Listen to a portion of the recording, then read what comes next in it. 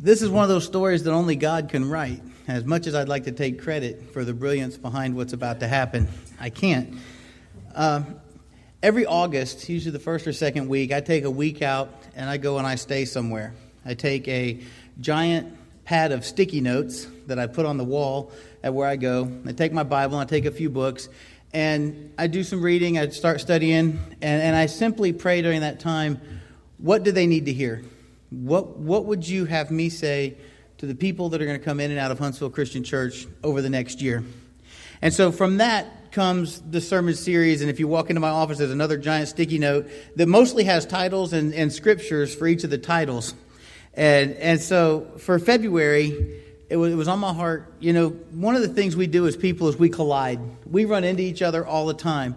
And so I said, we're going to do this series. It's going to be called Collision Course. And it's going to be how to experience God through conflict, because our whole focal point of 2014 is experiencing God through all factors of our life. And so this month was how to experience God through conflict. And the first 3 Sundays in this month, I talked about Mary and Martha, and I talked about kind of relationship conflicts. I talked about David and Saul, and how Saul was even, spent 2 years of his life chasing David, wanting to kill him. I talked about that conflict. I talked about Abraham and Lot, and how their conflict about not having enough land, and how throughout all these different conflicts, these were conflicts of the heart and of the mind. And I shared with everyone how, as Christians, we can avoid or either work through these conflicts in just a better way, and in a way that honors God. And so for those of you who've heard this series so far, you've heard me say a lot, no matter what anybody else does, we need to honor God.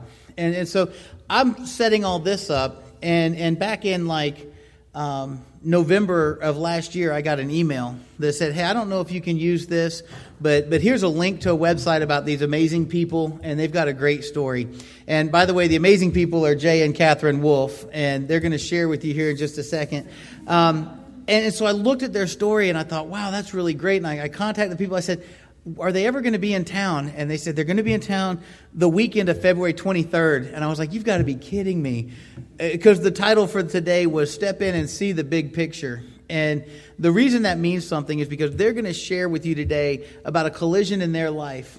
And it wasn't because they were angry at each other. It wasn't anything they did or didn't do. It was a collision. And I realized in hearing y'all's story and reading your story and talking with you that we have people all over the world that have similar collisions with life.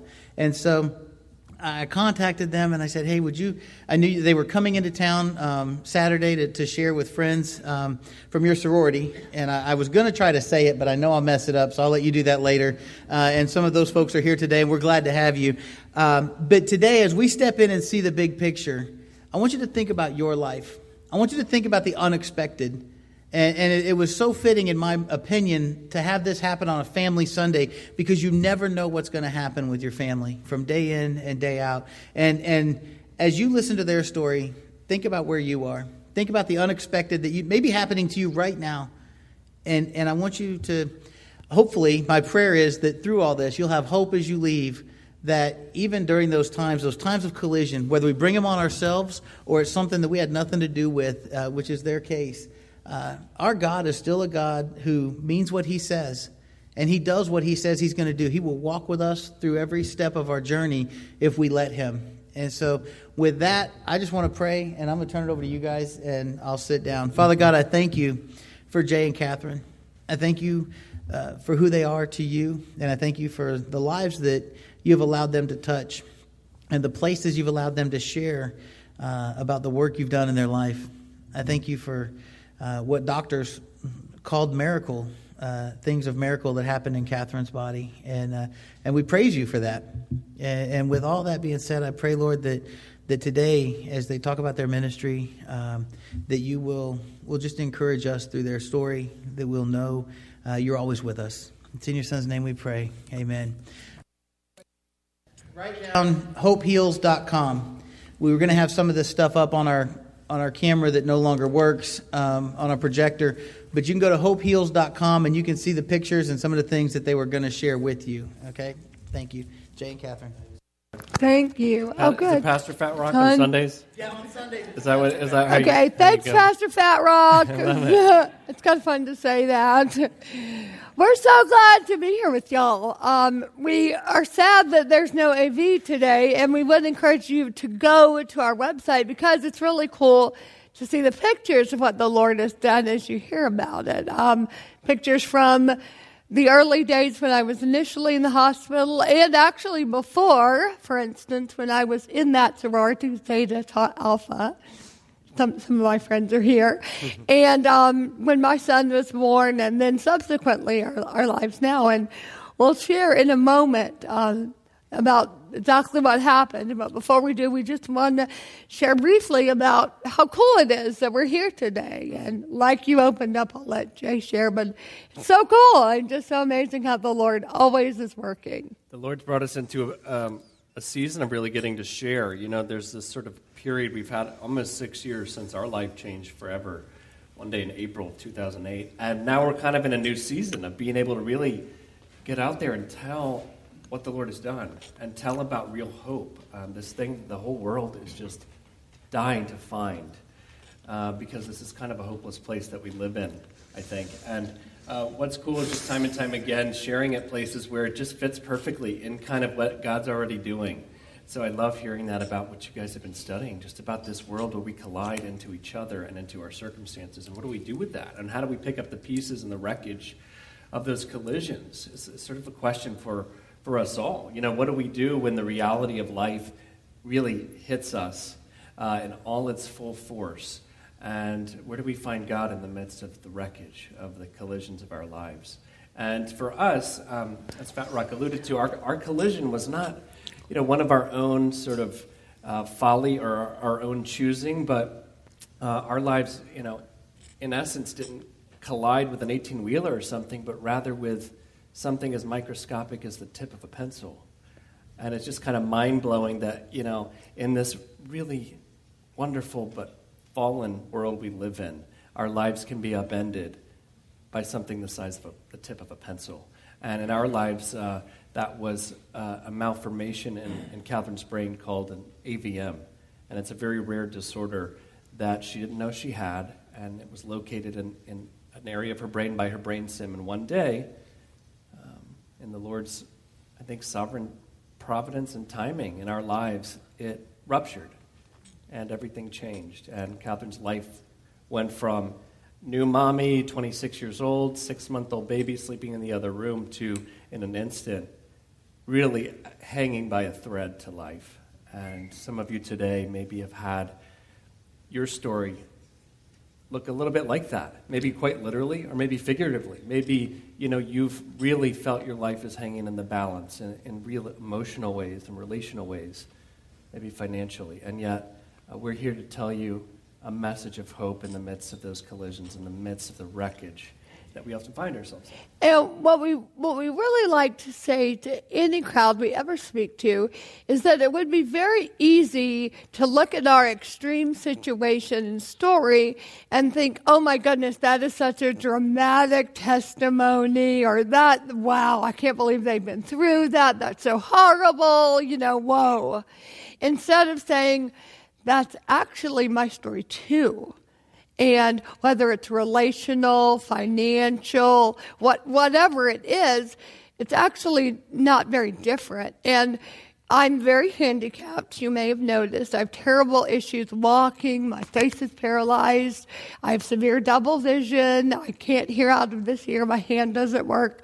I have lots of physical problems on the outside. However, we don't think it's that different than what everyone else is actually walking around with that no one sees. I kind of have this blessing of putting some issues out there to the world, so no one's thinking, well, that couple's okay. But actually, nobody's okay. Everybody's just pretending if they think their lives are all okay and together. And we've all got wounds. We've all had collision or will have collision. We know John 16:33 is true. We live in a fallen, messed up world. And whether we recognize it or not, we're either coming out of a collision or we're going into one. And we know that to be true in our story, but we don't think ours should be this really like, whoa story, because it's a story and it's part of a collective story. And it's all part of the ultimate story. So we don't want you to see it as this dramatic untouchable. It's an example. And honestly, it's a really good one. I'm happy to showcase.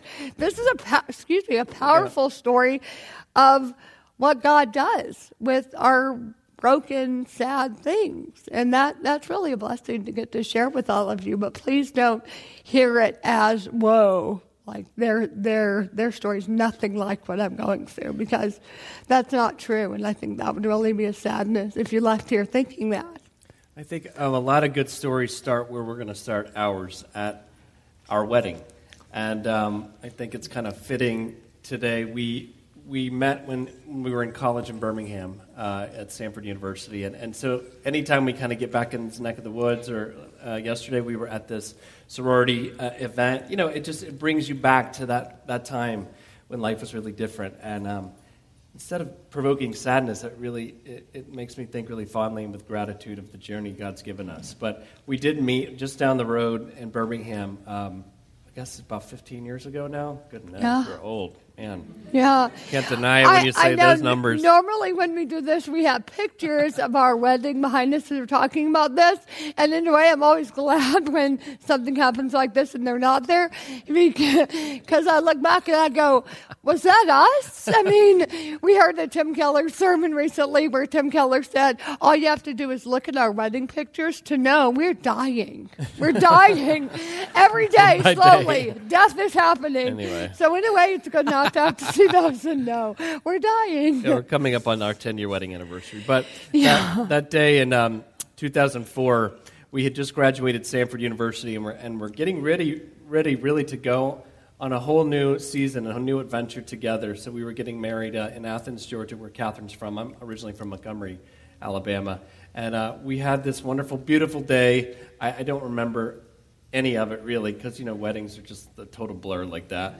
And thankfully, we had a DVD that we watch every now and then and reminisce. But my dad, who is a pastor in Montgomery, gave the sermon that day at our wedding. And, we're 22 years old, getting married, bright-eyed, bushy-tailed, don't have a clue what we're doing or getting into and promising before God and the witnesses.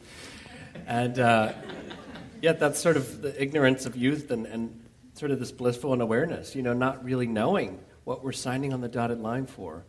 And my dad, for some reason, he gave this sermon out of Matthew 7, and he's done a ton of weddings. And he said, I don't know why, but I really felt called to give this truth over you guys.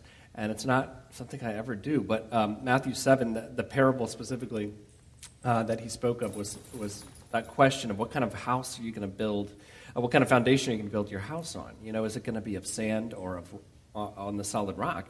And when the storms of life come, not if they come, but when they come, if your house is built on something that's not firm and solid, then it's going to fall in the midst of these storms. And, in a way, it was a little bit of a downer sermon, right? Like, this is a wedding. What are you talking about? It's supposed to be happy in 1 Corinthians 13 and all this love, and instead it's get ready. Storms are Life's going to be hard. The storms are coming. Get ready. And yet, how cool is that? That at our wedding, his dad said, buckle up. It's going to be a rough ride. And, it wasn't that long before it really was. I'll take it from here. So after... Proceed. You know what people love about us is we're real. We're not polished. So there you go. So we got married in Athens, Georgia in November of 2004. Allison was there. And we moved to California. We don't really know why we moved to California. We know why. Ultimately, the Lord wanted us to be beside this hospital, to save my life, with this doctor on call, the whole 9 yards. It was amazing. And yet, in retrospect, I think we both just wanted an adventure when we were young. I'm from Georgia. He's from Montgomery, Alabama. And we said, why not do it? I was doing some print modeling and things in college, and my agent transferred to California, and he found out later, as we were going, that he got into Pepperdine Law School. So we just decided, hey, we'll start our lives in California. Why not? Makes perfect sense. So we moved to California and had a wonderful first few years of marriage. We plugged in to a church immediately, which was pretty unusual these days for young couples to do, but we became deeply entrenched in our church and started leading a massive discipleship group that in its peak had 100 members in our Sunday school class, essentially, that was young married couples. And we had a baby along the way, and we were living at the beach in Malibu. Now, okay, it was a married housing dorm, so it was technically the beach in Malibu, but it was Pepperdine University's dorm room. So it was a Pacific Ocean view, but not quite, a luxury villa in Malibu. But we'll take it. It was amazing, and we loved it. And we were very blessed, really just delighted with this baby that had come along unexpectedly. But my grandmother always says these things happen when you're married. So we had a baby along the way, and life was great. Jay was in his third year of law school, and I put James down for a nap, my 6-month-old baby. This is April 21st, 2008. And I went into the other room, began preparing a meal, fell to my hands and knees. My legs went numb, my hands went numb, I started throwing up. Jay walked through the door, which he says procrastination saved my life because he was finishing a paper he hadn't finished. So he was able to call 911, and 911, whoever it is, those people quickly came and said, her vitals are normal. Nothing is the matter, which means something is really the matter. So they rushed me to UCLA Medical Center, where I remember leaving the married housing dorm, and then the next thing I remember, as we'll share momentarily, is 2 months later. So I like to say I took a 2-month nap and woke up to a very different reality. I mean, as each one of us sit here today, maybe you can think of that day, in your life when you got that phone call, or when the circumstances of your life just out of the blue kind of changed, when you collided with the reality that this world is not probably for you, that this world is not going to turn out, and this life is not going to turn out maybe the way you really thought it was going to. And I think if you haven't had that experience, you will one day. And that's not to instill fear, but that's to instill a turning of our focus, not to the world, but to Christ, who transcends, as you mentioned, John 16:33, we live in this fallen world, but we serve a Christ, a God who has overcome it. And that doesn't extinguish the hurts and the unknowns and the pains, but there is hope because of that fact. But that day, April 21st, 2008, our lives changed forever. And that was our first apartment, Catherine mentioned, the place we started our lives as a married couple, where we took our son home to from the hospital. And that day, Catherine was wheeled out on a stretcher, and she would never see that home again. And, sometimes we have to leave places and people without wanting to. And what do we do when our lives take this drastic turn? But I'll never forget that day. I ran to grab our son, and I took him. And, we followed the ambulance down the hill. Malibu is about 45 minutes north of L.A., but the ambulance took her straight to UCLA Hospital.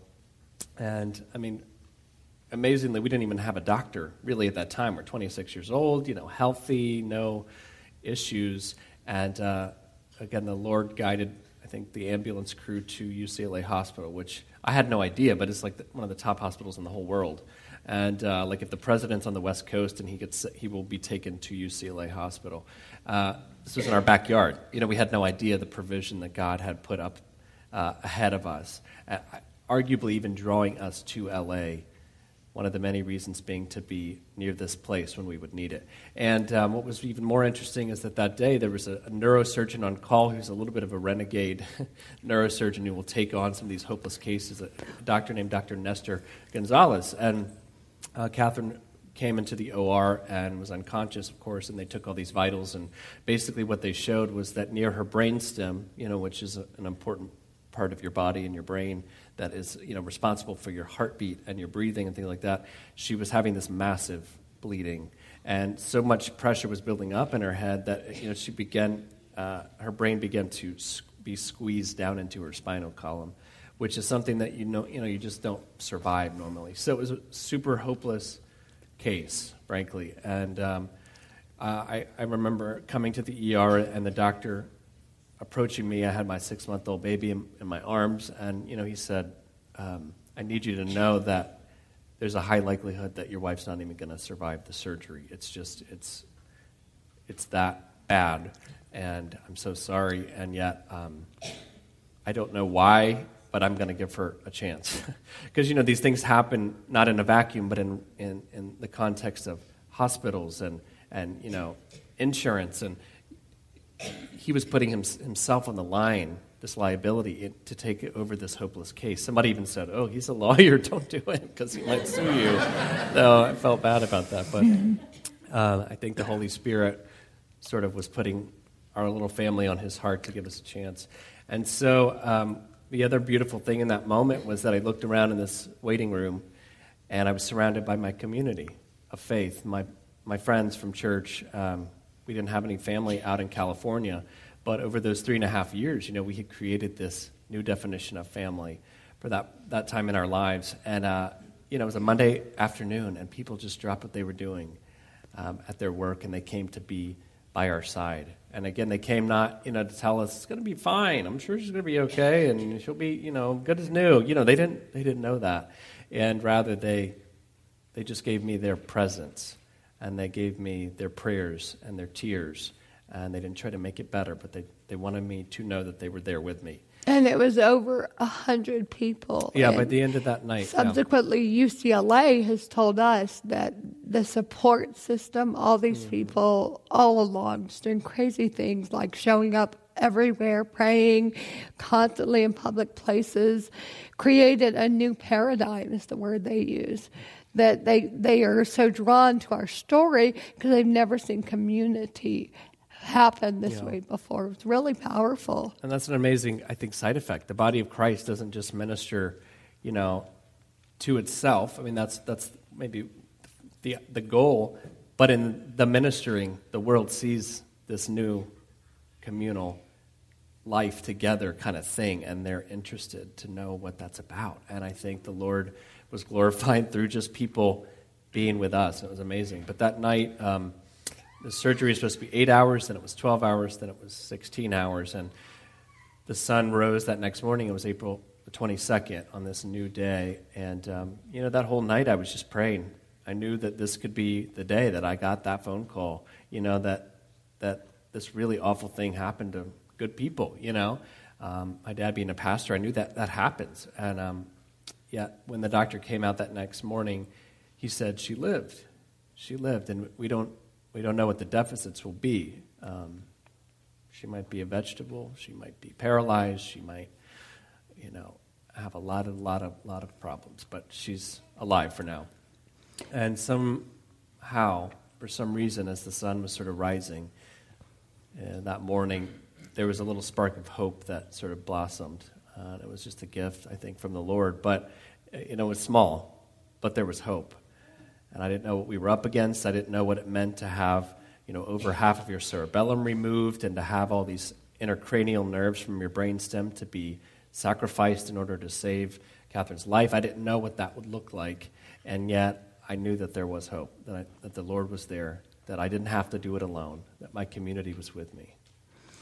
So from that initial ICU stay, I would stay there and learn to breathe on my own again, get off life support after 40 days, which I felt like was very biblically significant, that I was wandering in the wilderness for 40 days and then went to the promised land. Now, it wasn't exactly the promised land. It was the regular part of the hospital, but I was able to transition to at least a stay in the regular part, where I would stay another 2.5 months. So 40 days, 2.5 months, and then I would move to a brain rehab facility that meant like a communal brain rehab facility, and I would stay there for another 1.5 years, relearning to eat, which I couldn't do, to walk, which I couldn't do, to speak, which I couldn't do, and sort of regaining my life again. And after that ICU stay, waking up in the regular part of the hospital was very, very hard. It was, my brain couldn't fully wrap my mind around what had happened. It was in a fog. I couldn't process, I have this feeding tube now. I don't eat anymore. I can't walk. And like a couple days ago, I was playing on the beach with my baby. And now I'm totally handicapped. I have IVs hooked up to me, and I'm watching my baby be cared for by other people. And yet it's kind of fun. Everybody's in town to see me. And it was just a very surreal time in many ways. And I think part of that was just a blessing from the Lord you can cope with this. And early on, I would obsessively ask everybody, why did this happen to me? How could this happen to me? Why would God let this happen to me? And I don't remember doing that, but evidently it was like a mantra of just a brain freak out, truly. And in his father's wisdom, his father told me very clearly, well, it's obvious why this happened to you. He said, Satan comes to steal, kill, and destroy, and he almost did. He almost died. But you're okay.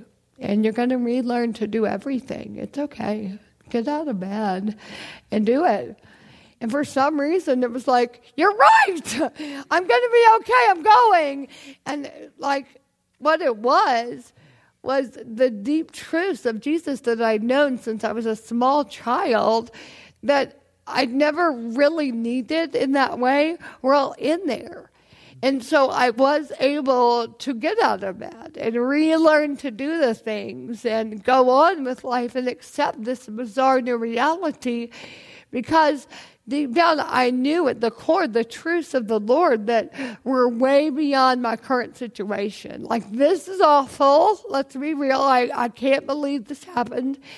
And yet, I know the end of the ultimate story. And I know that he will overcome the world. And this is broken and messed up. But for some reason, this is my assignment on earth. And what God has called me to is to champion this. For some reason, this is wild and awful. And yet God has said, this is what you've got to steward. So steward it well. This is the assignment I have given you on earth, Catherine and Jay. And that is no different than all of you. We've all got this thing to steward on earth. And there's some yucky stuff, likely. But there's also some great stuff. And I wish I could tell you that moving to the brain rehab was the great stuff. But it wasn't. It wasn't by any stretch. Moving to the brain rehab facility was one of the darkest parts of my whole story. You see, I thought the regular hospital part was would be the low point of having a mirror held up to my face and recognizing what had happened. But no. That was actually nice because I was isolated and I was protected and my friends and family were there, and that was it. So moving to the brain rehab meant I'm in this corporate setting with lots of other brain injured people. Okay, if you need perspective on why your life is not that terrible, I would recommend heading to your local brain rehab, and you get some powerful perspective on, people who have lost their cognitive abilities, but who are looking normal on the outside, which is one thing I was dealing with, is friends now who are not there cognitively and can't tell you their name, but they look normal, so the opposite of me.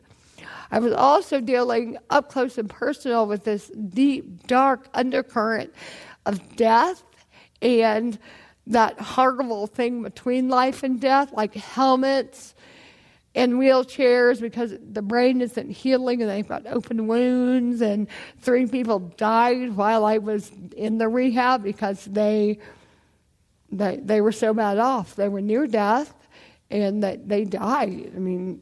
Very dark and scary. I was just thinking one of the other deep sadnesses of this experience was when you're in community with people, many of whom don't have the hope of Christ in their life, and you're witnessing and walking with them during the worst imaginable circumstance, to see that kind of despair is so heavy. and just trying to deal with your own issues and your own heartache and your own problems, but then witnessing just the lostness of the world in this little microcosm of this place, and people's just weep, grown quadriplegic men just weeping. Oh, so sad. Over their life. And it was a really dark time. And yet I think the Lord, used in a supernatural way our desire to just be a light in that place. I hope to encourage people in hope. And I really was. It was kind of sweet in retrospect to remember that it's like, I'm doing my aqua therapy to relearn to walk, and like it's all 70, 80, 90-year-old people and like me and my swim trunks headed to my relearn to walk. And I think it was cool that I could really be a light in a very dark place, in a very dark time. And that was the one comfort of that season, for sure. It was a very, very hard time in my life. And I never want to sugarcoat that, because I don't think any thinking person is ever moved by, well, that was great, and let's put a big Jesus sticker on it, and that was awesome. Because the reality is, it was beyond horrible. And what God did through the horrible thing, it is the Jesus. But it was unlike anything you could imagine. And everyone asked if I had a despair moment, if I really felt hopeless, if I ever had a moment where I didn't want to live anymore, honestly. And I say yes and no. I never went there fully, but I almost did. And that was in November of 2008. It was right before Thanksgiving. My in-laws had flown into town, and I failed my 8th swallowing test. So they kept giving me x-rays to see if I could swallow food, and I failed again. And it was my 8th fail. It was right before Thanksgiving, and I thought I would pass it, and I didn't. And I went back to our house. Jay wheeled me back, and I cried a little bit. And I was in the back of this large room, and my sister-in-laws were all in town for Thanksgiving, and they were in the front of the room, and here they're able-bodied, playing with my son. And I'm in my wheelchair. My neck is still hanging on my chest because I can't hold it up. And I just felt it another time, and I can remember thinking, God made a mistake. There's no way God intended to leave me. Because you see, I'm not dead, but I'm not alive. I'm like at this terrible halfway point. Like, what happened here? He forgot. Because he wouldn't have left me in this terrible place in between where I can't do anything. My body doesn't work, and yet I'm still alive. And could this be what God planned? No way. God wouldn't do this. And it was as if all these thoughts were sort of landing on me, is the best way I can describe it. I know it was supernatural, but it was like this wave of almost just deep despair, like, I may just need to go on and end this. And I never went there fully, but I was about to. And it was like in that moment, I had this deep just realization, but it was definitely supernatural, of once again the same truths I'd known from an early age, that God doesn't make mistakes, and there is purpose in my suffering. And I just felt so clearly. I've always loved Romans, and Romans 8:28, that he's working all things for the good of those who love him. And that Psalm 139, that I'm fearfully and wonderfully made. And that means that AVM in my brain, since I was in utero, my mother's womb, like, it was there. He knew the whole time. He knew when it would rupture. And 1 Peter 5:10, that after I've suffered a little while, the God of all grace would restore me. And these deep comforts to me. And I love telling you that, because he did that. I mean, I may not look like it to you, but I've been restored in every sense of the word that matters. I may not do anything perfectly right now. One day in heaven I will. But I've been restored, because I'm not where I was in November of 2008. And God said, after you suffer a little while, like there's a bookend there, a little while, then I will restore you. And the most broken, sad places was my soul. I just felt abandoned by God. My feelings were hurt. It was awful. I just thought, God, are you kidding? And he just filled me with hope, tremendous hope. And that was my main moment. And from that sort of moment of peace in it, it went up from there. I did get better. I learned to walk again. I learned to eat again, passed the swallowing test. And I went on, and I got to leave the brain rehab, which, praise the Lord, I got out of there and on to a new season. And I think the interesting thing is you finally, you have this light at the end of the tunnel. And I think on earth, when we get to sort of that new season in our life, it oftentimes doesn't meet the expectations that we even had for it. The amazing thing is that one day as believers, heaven will exceed every expectation we have.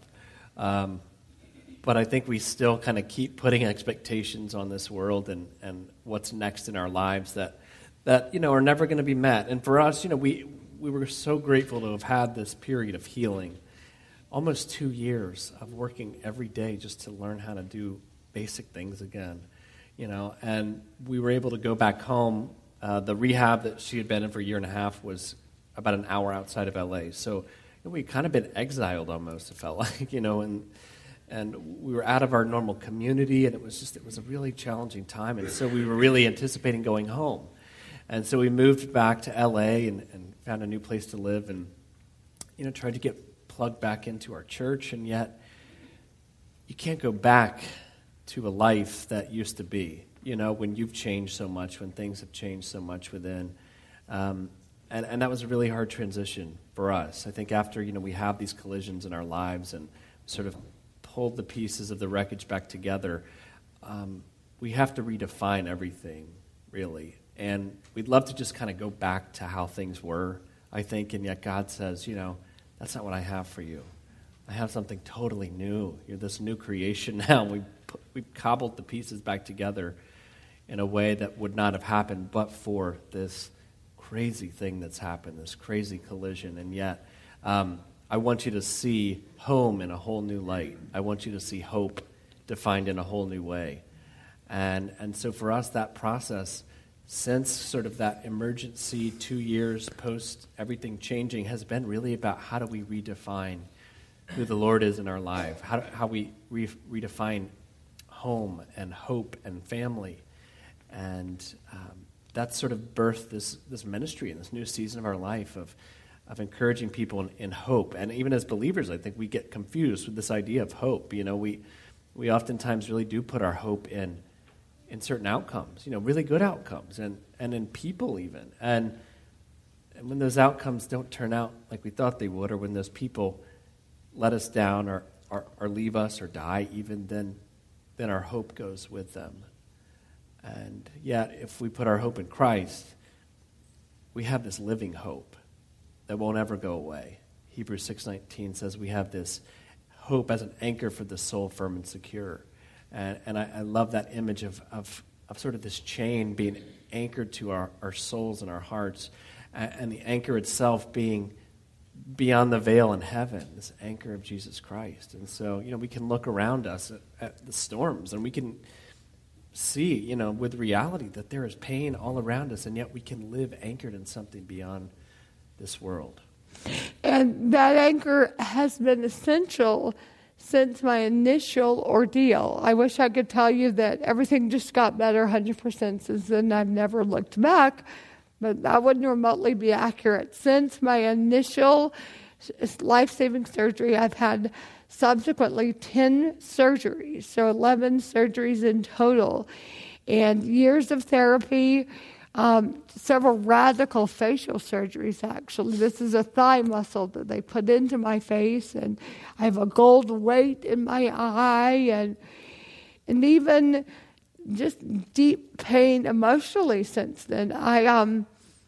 After having the stroke, relearned to walk, as we shared with you. And then summer of 2012, I severely broke my right leg. Now, for anyone, breaking a leg is awful, very painful. And yet, for someone who's been relearning to walk and put weight through that leg for years, it was particularly devastating. And I broke my leg. They had to do surgery to install a rod and screws, and I dealt with a year of pain before they had to remove the screws.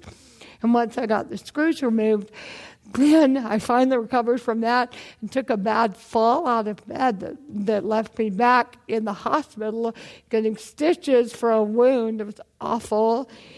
And subsequent to that, just November of this past year, 2014, so November 2013, I had an aneurysm in my brain that is unrelated, they think, but clearly I have issues in the system.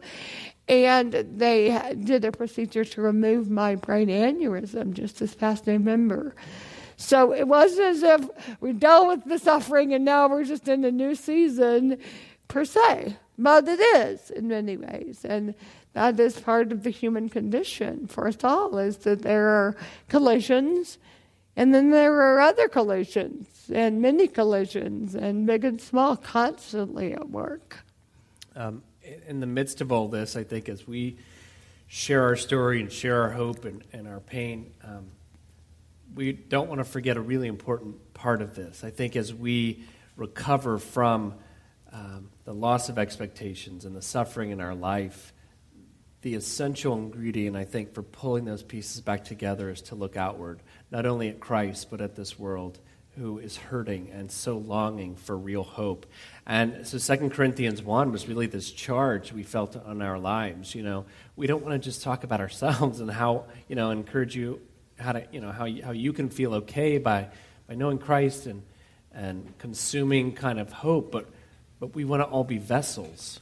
I think it's so easy in this very individualistic, consumeristic culture that we live in to just be indoctrinated to this idea that it's all about us and how we're feeling and how we're doing and where we're at on our journey. And that's one piece of the puzzle, but the other piece that brings it full circle is, are we overflowing with all the things that we've been given in our lives to give others who don't have those things hope? And in 2 Corinthians 1, Paul says, you've been given comfort, you've been given hope, so that when you come in contact, when your life is intersected with other people in need, that you can give it to them, that you can overflow with hope, that you can overflow with comfort and help those in need. So one of the big charges of our ministry is not just saying, there's hope, but to say, take what you've been given and give it away. And, we live what we call in this upside-down kingdom, the kingdom of God, where a lot of things kind of don't make sense by the world's standards. And yet, when we give ourselves away, the Lord gives us so much more of himself in return. And that's been the joy of our lives and our ministry, to realize, in the giving away of our hope and the being vessels of what God has blessed us with and how he's encouraged us, we get to give that to other people. And we're not depleted in that process, but we're filled to do it again. And it's this amazing opportunity we have, even in the midst of the trials that we go through, to look outside of ourselves and to give what we've been given away for the cause of Christ in this world that needs it so badly. So that was sort of part of our message today, and we hope that the Lord and the hope he's given us might have overflowed a little bit on you today, so that you might overflow with hope in this world. And we thank you for letting us be with you this morning. This is a precious, precious congregation, and we love everything you guys are about and what you're doing, and we pray that God would continue to bless you and that you would overflow with hope in this city, in this region, in this state, and in this country, in this world. And the Lord is at work here, and we're just so humbled to be a part of it. But should we pray? Or? Thank you. Thank y'all. And we'll pray to close out our time. You want to pray? Yeah, totally. Could I say this? As he was saying, we love this notion of overflowing with hope. Mm-hmm. So with that in mind, let me pray Romans 15:13 for y'all. May the God of hope fill you with joy and peace as you trust in him, so that you might overflow with hope by the power of the Holy Spirit. Amen. Amen. Thank y'all. Thanks. Thank you. Go down or stay? I think he wants you to sit here for a minute. Okay.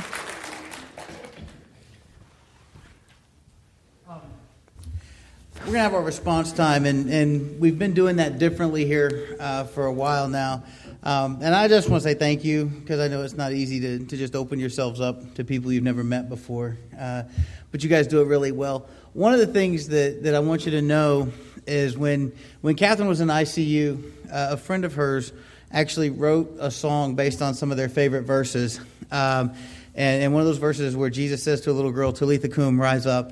And she wrote this song, and they actually played it in ICU the whole time she was there. And then as she went into normal, I guess, the hospital room and heard that song, Catherine said, it was like I always knew that song. And actually contacted Liz, and she gave us permission to sing that song as our response song today. And during that also, because I know that they're not the only ones that have had these collisions, and we've had people in our own congregation. And so during this time, some folks are going to come up with some signs that kind of explain where they've been. And the whole focal point of this is that no matter where you're at, when you still cling to God and His strength, you will get through, and you will continue to be a part of that big picture. And so that's what's happening here. But anytime during this song, if you want to be baptized, if you need prayer, the elders are here. If there's anything, if you want to partner with us and say, you know what, I want to impact this community, this is a time for you to make that response. And so with that, will you please stand while we sing and while we listen to this response song.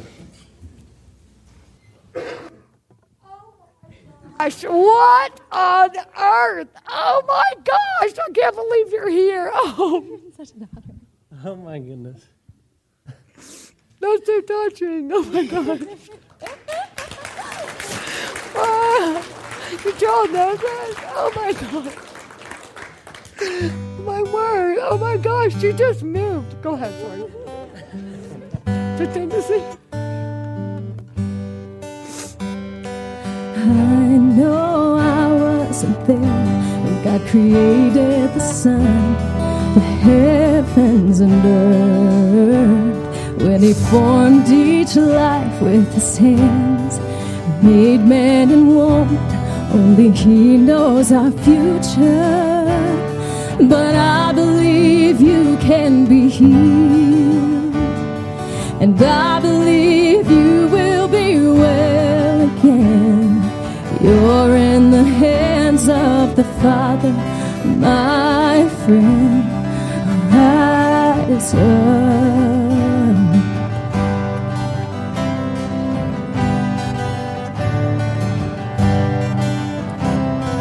Lazarus lay in a tomb, but when Jesus called, He walked out. The bleeding woman's life was restored by just touching His hem, 'cause she believed in His power. And when Jairus' daughter was dying, her mother and family were crying, but Jesus said, Talitha Kum, little girl, rise up. That's our prayer. Don't be scared. Your life isn't over yet. If faith can move mountains and prayers are powerful, then God can hear us. He'll make you a miracle. Rise up. Rise up.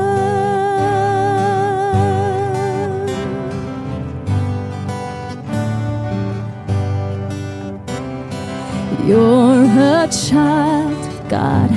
You are precious to Him.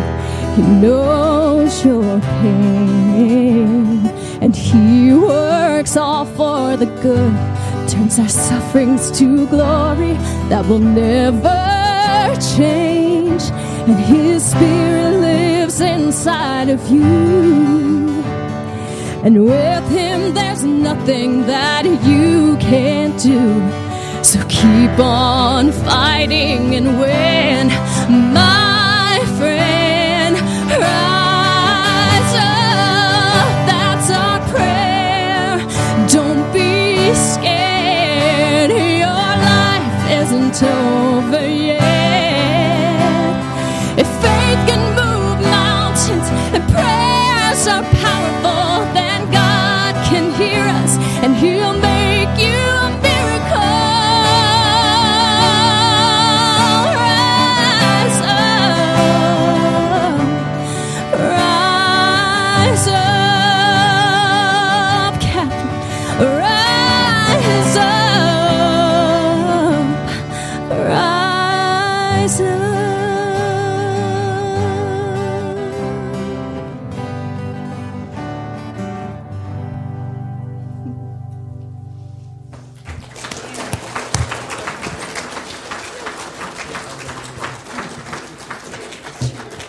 I don't know what collision you may have gone through in the recent weeks, months, years, but in the words of those songs, don't ever be afraid to rise up and claim what we know is ours, which is a victory in Jesus.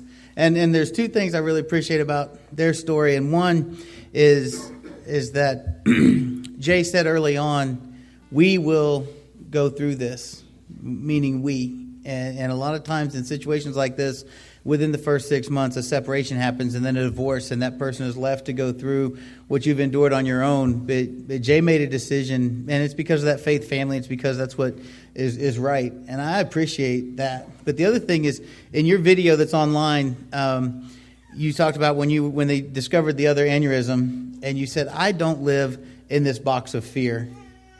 And do you remember saying that? Because it's recorded. You said it. All right. And I was like, that's the whole thing. Satan wants us, when we have a collision, he wants us to be in that little box of fear that doesn't let us come out beyond that. And I appreciate you guys not staying there and praying and looking for accountability in your friends and literally people around the world that you have touched them and they have touched you. And so today as you leave, whatever collision's been going on in your life, don't be afraid to walk out of that and rise up and be a vessel for Jesus Christ. Y'all have a great week. Thank you.